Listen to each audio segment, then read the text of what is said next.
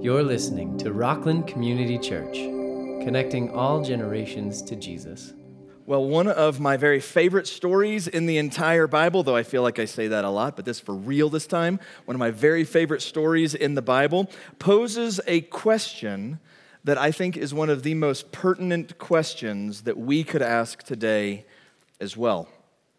Let me set it up for you. There's a time in Israel's history, if you remember, we're studying this idea of Emmanuel, God with us, and God was perfectly with Adam and Eve in the garden. He will perfectly be with us in eternity. And then you have this unique time at Christmas where it is Emmanuel, God with us.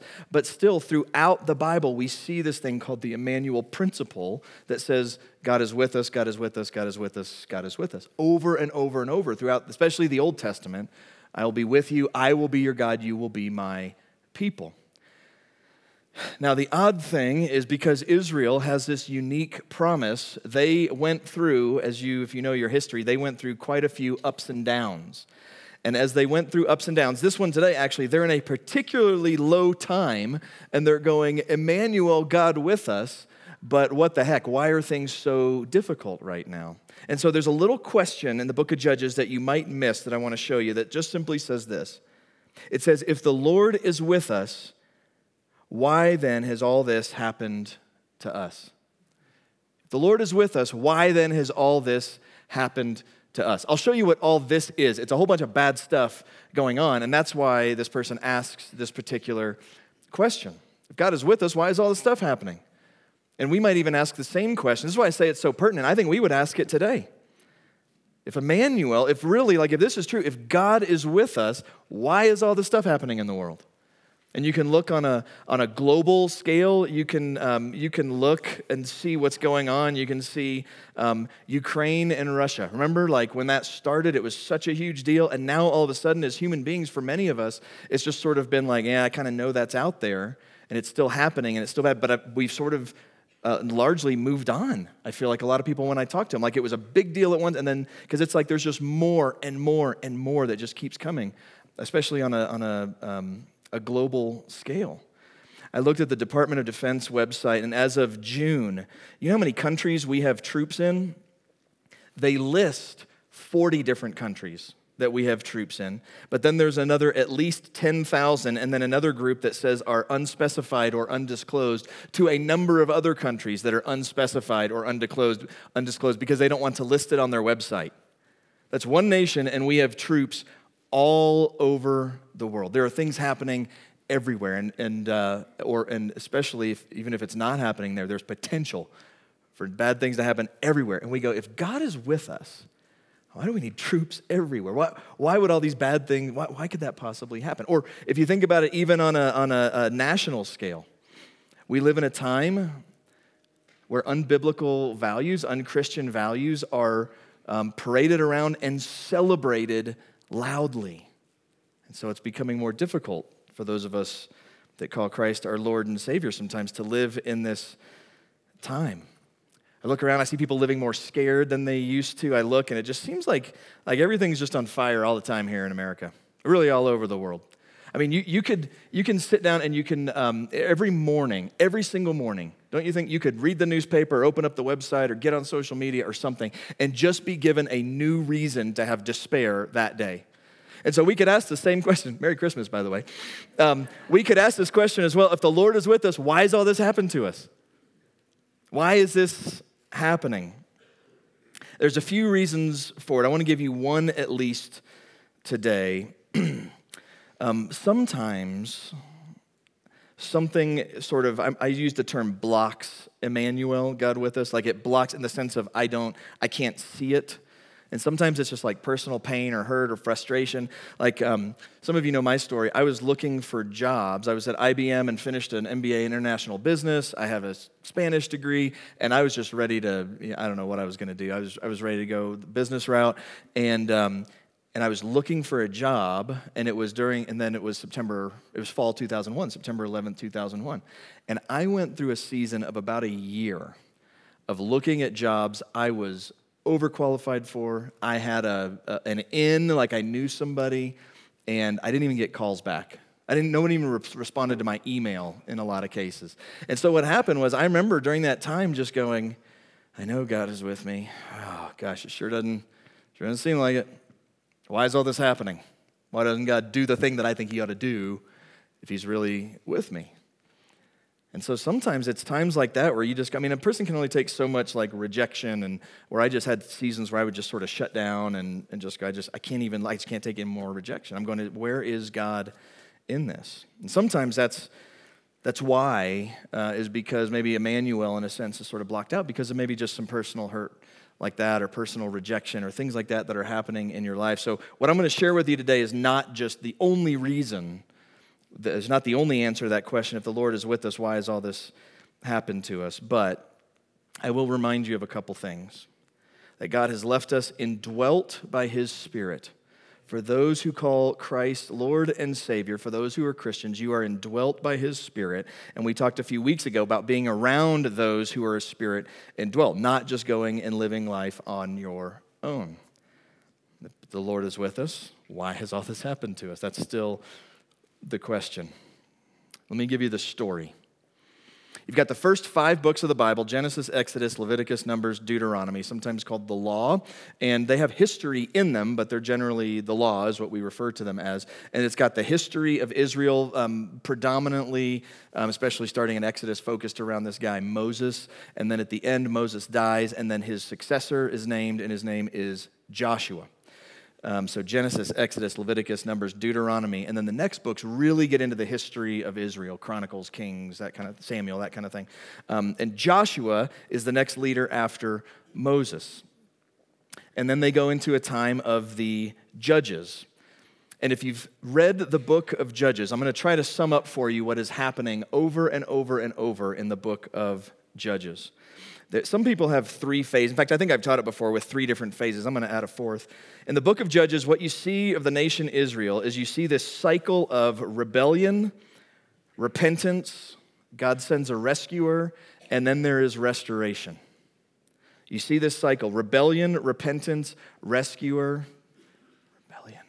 Okay, I'll make sure I put them in the right order. Rebellion, repentance, rescuer, and then restoration. And you see this over and over and over throughout the book of Judges with the people of Israel. So you see that they are restored, that they're doing great.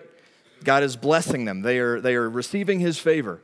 And then they rebel against him, and then something happens to turn them to repentance, and then God sends a rescuer to restore them.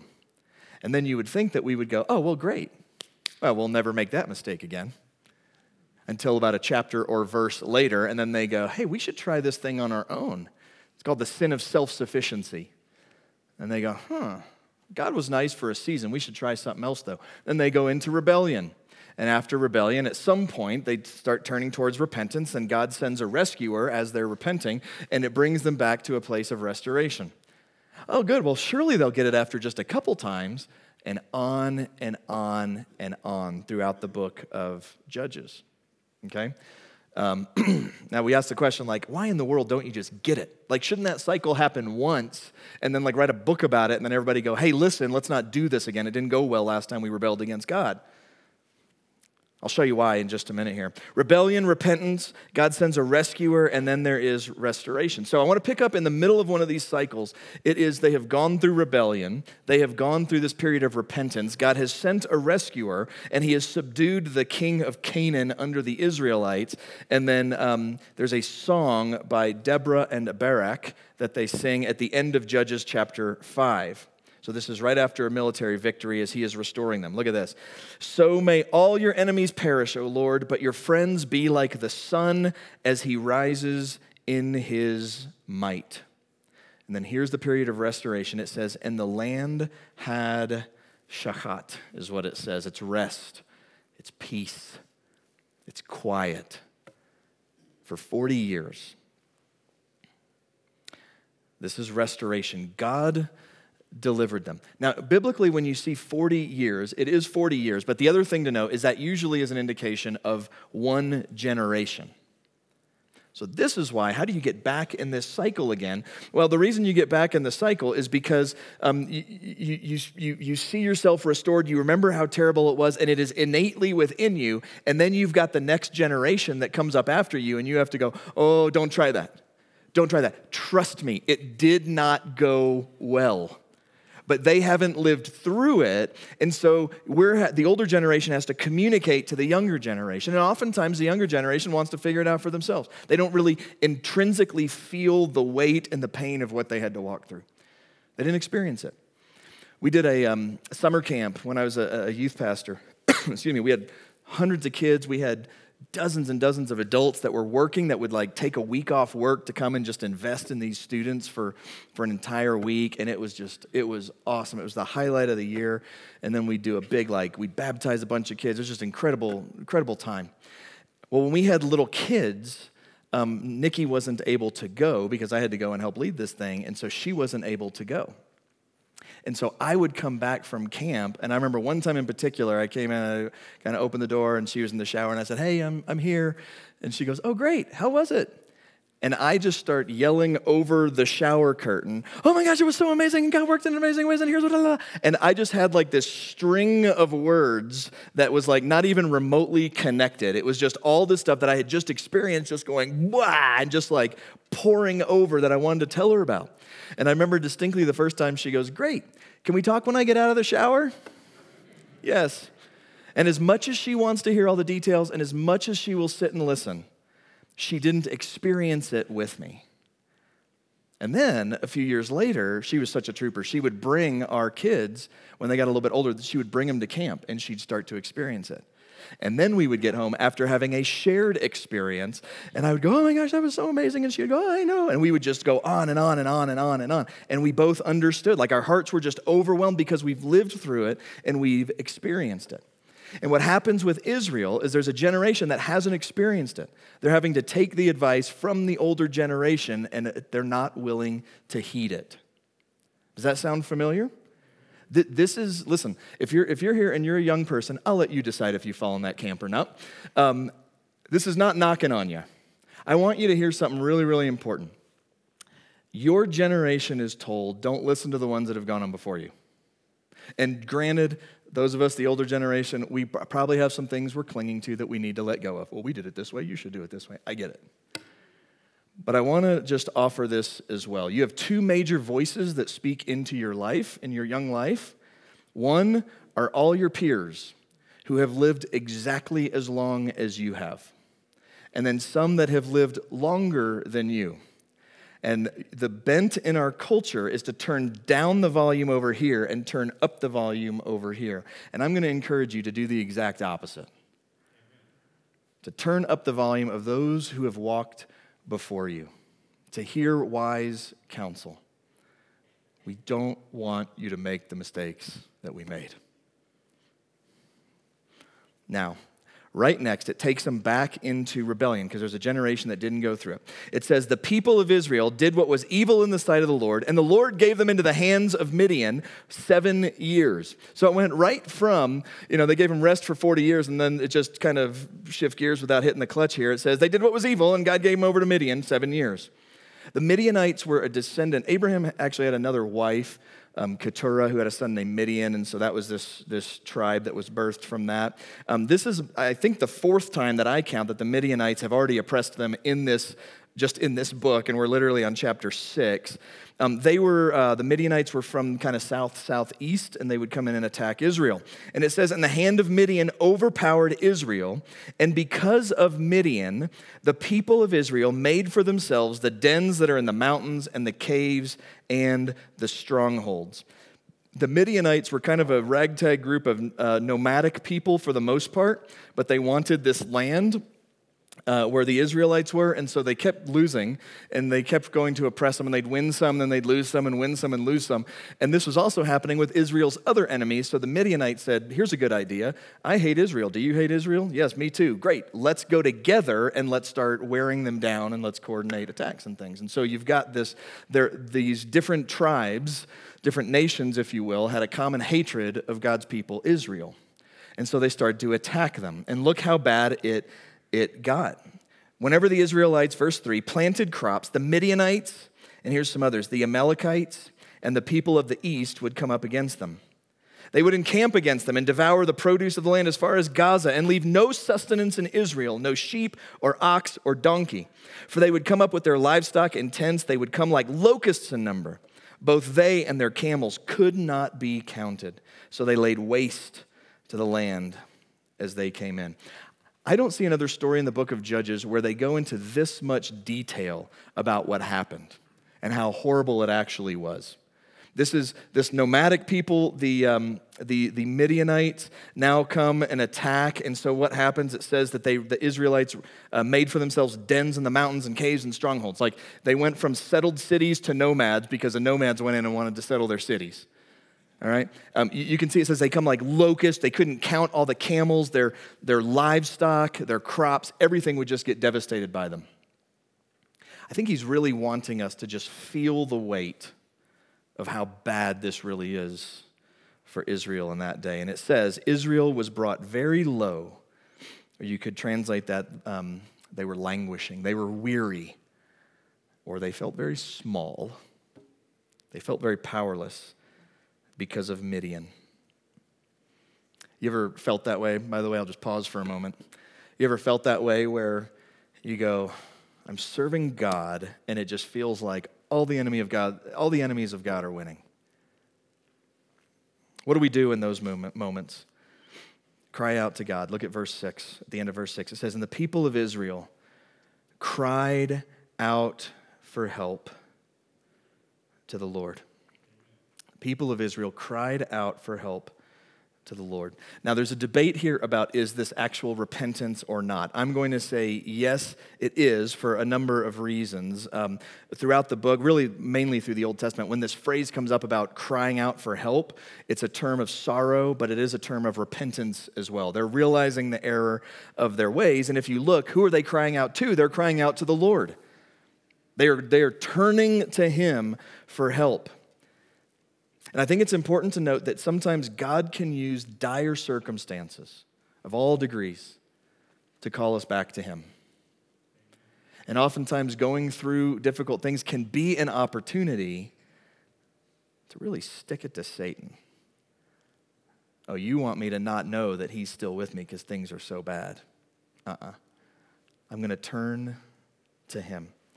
Look at what happened. When the people of Israel cried out to the Lord on account of the Midianites, the Lord sent a prophet. This is the beginning of sending a rescuer to the people of Israel.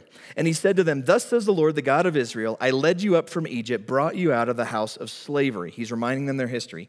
And I delivered you from the hand of the Egyptians and from the hand of all who oppressed you, and drove them out before you and gave you their land. And I said to you, I am the Lord your God. You shall not fear the God of the Amorites in whose land you dwell, but you have not obeyed my voice. He is saying, Israel, I told you what was going to happen. If you turned from me, I told you exactly what was going to happen. It was not going to go well for you. And it's like the Israelites were going, we want to live in rebellion, but we want the same blessing as though we were walking closely with you. If you could do that, that would be great. Amen. Like that's how they're living their life. We made our bed, but we don't want to sleep in it. This is the Church of Jesus Christ today. Local churches do this all the time. We'll say the Bible's a pretty good thing, but we'll take out this, we'll update this, we'll ignore this, we'll change this. And then we're going, I'm not really going to be faithful, but I still want the full blessing of God. And I think God in His righteousness, and I think this is an act of love, would say, you will not have it. I want you to turn to me. A very simple way to say this of if you're in a spot where you are going, I don't really sense, feel, or know, like, can I know for sure, Emmanuel, God with us, God is with me. When I'm looking around what's going on in the world, what's going on in the nation, what's going on in the state, what's going on in my own family, what's going on in my own heart. Sometimes it might not be that God left you, but maybe we have left Him. It may not be that God left us, but that we left Him. Now, let me just be real clear. I'm only going to give this caveat once. Please, please, please don't hear me say that if you're in a bind right now, it's because of something that you've done. That is, I don't know your situation. I don't know what's going on. There's lots of reasons it could be there. Nor is it like, well, if you do bad things, and bad things will necessarily happen, because grace oftentimes says the exact opposite. Nor if you're in a bad spot and I just go, well, just behave now, just be good, then God is now obligated to bring you whatever. That's not what I'm trying to say here. Simply what I'm trying to say and what we see in this text is sometimes in the character and nature of God, what he will say is, my people are going to think that they are self-sufficient and they will do it on their own. I'll let them. And let's see how that goes for them, and hopefully that will bring them back to me. Especially when it comes, I've said self-sufficiency a few times. That's probably the big American sin right now, isn't it? I don't really need God. All I need is me. How's that working out for us? I told you earlier, I said when it says they cried out for help to the Lord, some people think that's not an act of repentance. I do, for several reasons, which we'll see in just a moment. But this is what I want you to see from this text here today, that oftentimes the consequences of our sin can be a thing that leads us to repentance. So one of the reasons people say, well, this isn't really them crying out for repentance. This is them just going, God, just stop all this bad stuff from happening. So it's like if Nikki comes to me and she says, hey, my wife Nikki, she says, you really upset me, you really hurt me, and I go, oh, I'm so sorry, I'm really, really sorry. And then if she goes, oh, well, what are you sorry for? And I go, I don't know, but I'm sorry. Somehow I know I did something, and I'm really, really sorry. Okay, she's not interested in me just figuring out how to say some words. I'll admit, I'm sure I did something wrong, but it's really in that moment, if I'm just going, oh, I'm so sorry, what am I saying? I'm saying I just don't want the consequences. I don't want the unsettled house we're about to have. I don't want to be walking on eggshells. And so oftentimes, it looks like repentance to say you're sorry, but really it's just going, I don't want the consequences. Instead of me looking at her and going, like, she doesn't want me to just go, I broke a rule, I will acknowledge it, and I will apologize, and now we shall move on. She wants me to understand, like, that hurt. Like, you say you love me, and it hurt. And so repentance is actually me going, it's not just I'm trying to get out of the doghouse or I'm just trying to get out of the consequences. It's I have hurt somebody that I love. Or think about like a kid that gets in trouble. They got to go to their room, and so you send them to their room, and you go, you got to go in your room. You can't bring your phone or your iPad or your Kindle or your laptop or your beeper or whatever things they have. You can't have it in your room.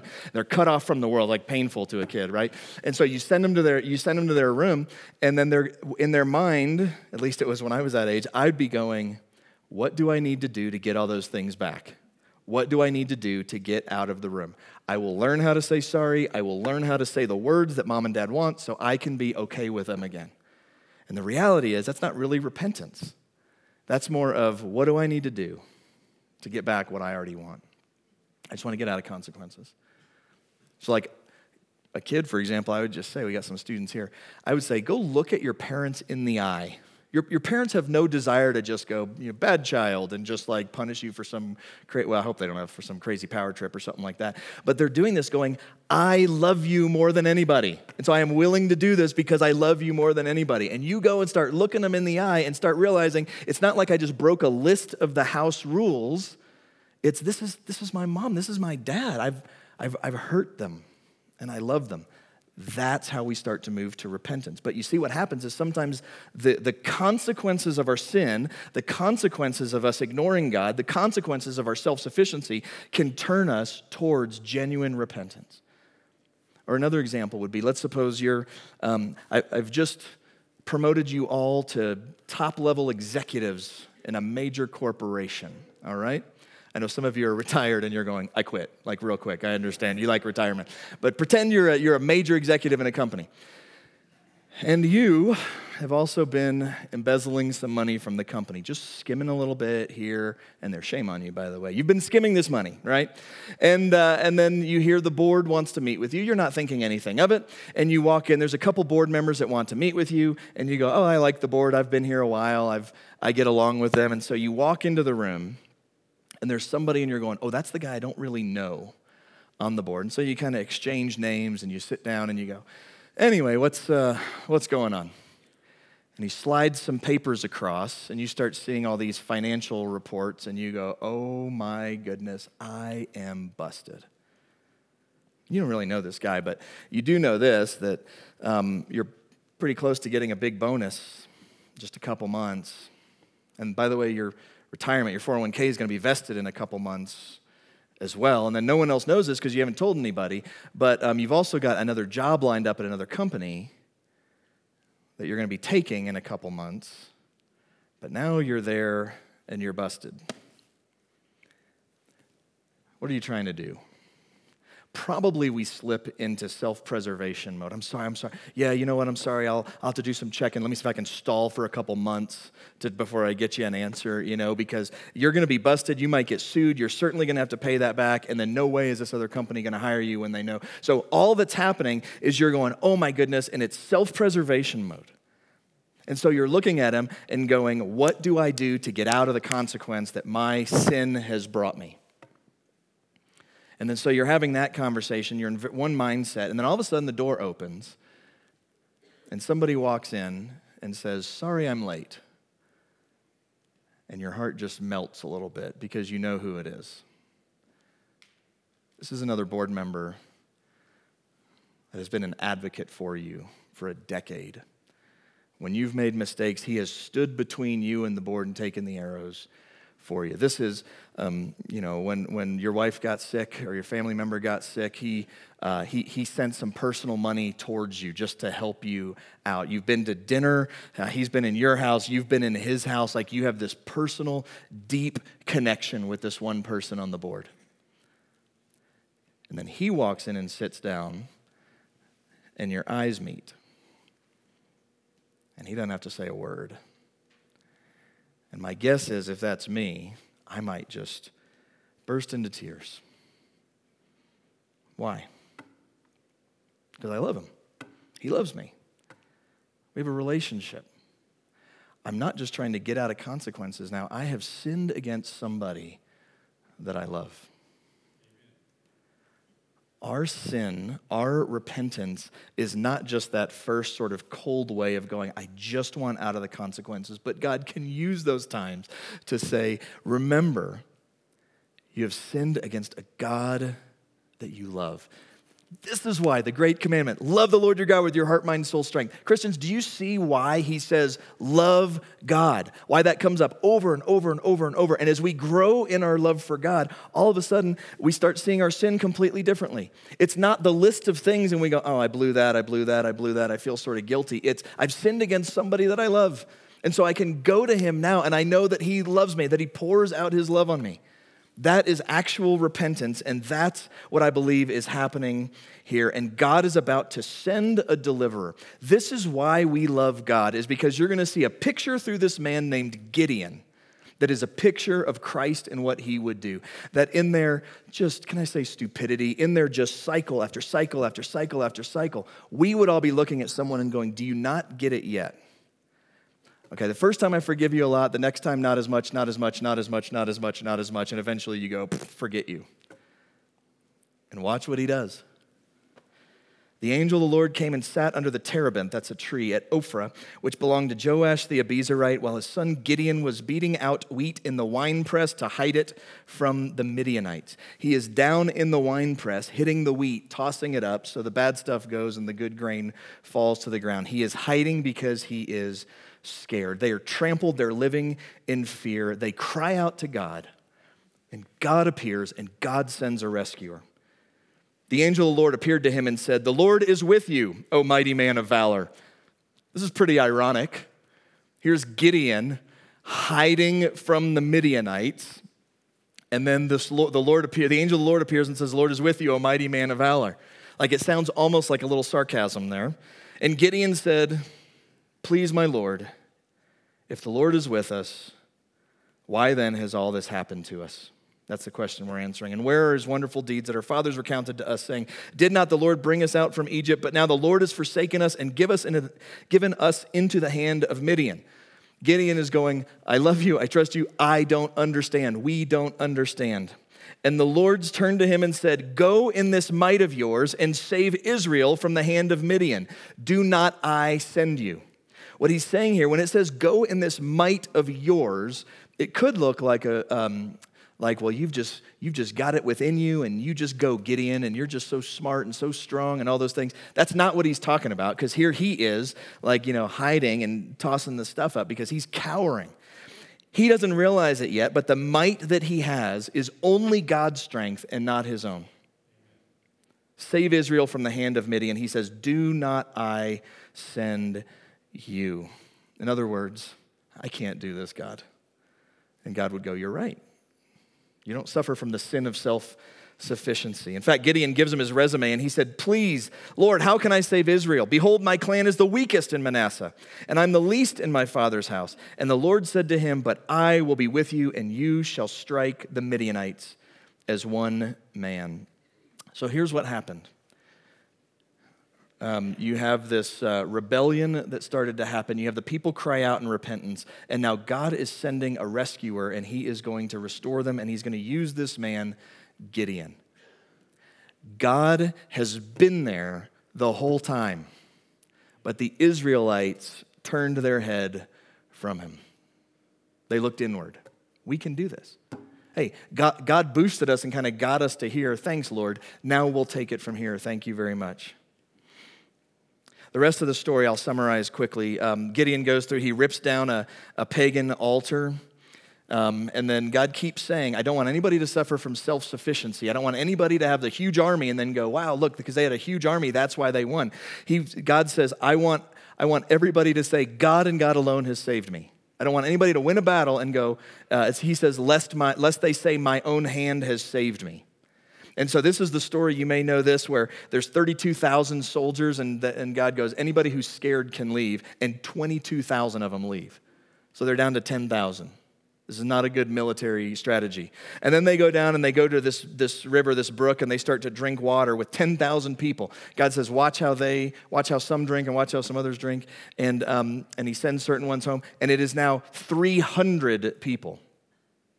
And God keeps saying, keep doing it. Because I don't want you to win and then say, we did this. I want you to say, God and God alone did this.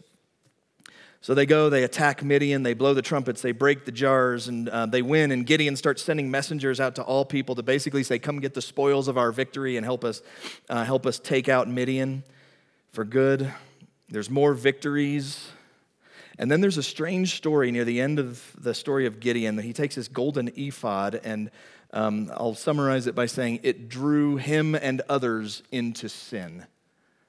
And so after Gideon had done all this, as he has heard from the Lord, as God has taken him and used him as the deliverer and the rescuer, it now drew them into sin near the end of his life. And it says, as soon as he died, everybody chased after the pagan gods again. The story of Gideon is about God getting the glory. That they're looking around and going, where is God? And God's saying, I haven't left. You've left me. He moved them from just wanting consequence avoidance to this love relationship of we love you. We don't want to sin against you. We want you. We want Emmanuel, God with us. We want relationship with you. And so I'll just say it again, that there's times where if we're going, where is Emmanuel? Why are these things happening? Sometimes it might be something in our own self-sufficiency that we have run toward, and God is saying, I'll let you run a little bit, but come back to me. And when we do, he's going, I haven't left. Here I am. This is why Christians live our lives how we do. It's not just a big list of rules. We're just trying to check them all off. That's Pharisaical living. That's exhausting. This is we love God. We don't want to sin against him. If you're not a Christian, can I encourage you to turn to him this Christmas season? To come to him in faith and repentance and reject a life of self-sufficiency. I've got it all figured out. And I got to say this for Christians as well, to say if you're living and you go, I've got my faith, but I'm also sort of toying with this sort of self-sufficiency, that never goes well. And at the end of it, there is a God, Emmanuel, God with us, that says, come to me. Turn to me. And the joy that we have is we know when we do turn to him, that he doesn't forgive like you and I forgive, that goes, okay, that's enough. Over and over and over, through all the cycles. He's a God of restoration. Gideon was one of the greatest judges. Let me give you a few facts about that. His story is the longest in the book. The Lord seems to be more visibly active in his story than anybody else in the book. The angel of the Lord appeared to him, but doesn't appear to any other judge that I could see. There's centuries later, Isaiah actually talks about Gideon's victory over Midian and calls it a significant victory. He's listed first, and Samuel has this list of deliverers, and he's listed first. There's all these parallels between him and Moses. The people actually sought to make him a king. He was that influential in their day. And let me just read this from one of the commentaries I love. It says, "Yet for all this, Gideon was conflicted and failed badly at one point by making a golden ephod that drew him and others into sin." That's what I referenced earlier. And so Gideon is the turning point in the downward spiral of the judges. At the end of his life, it goes right back down again. In both his greatness and his deficiency, Gideon points to the need for a better deliverer, a king who will truly keep the covenant, the Lord Jesus Christ. This Christmas season, no matter where you are, turn to Emmanuel. He is with you.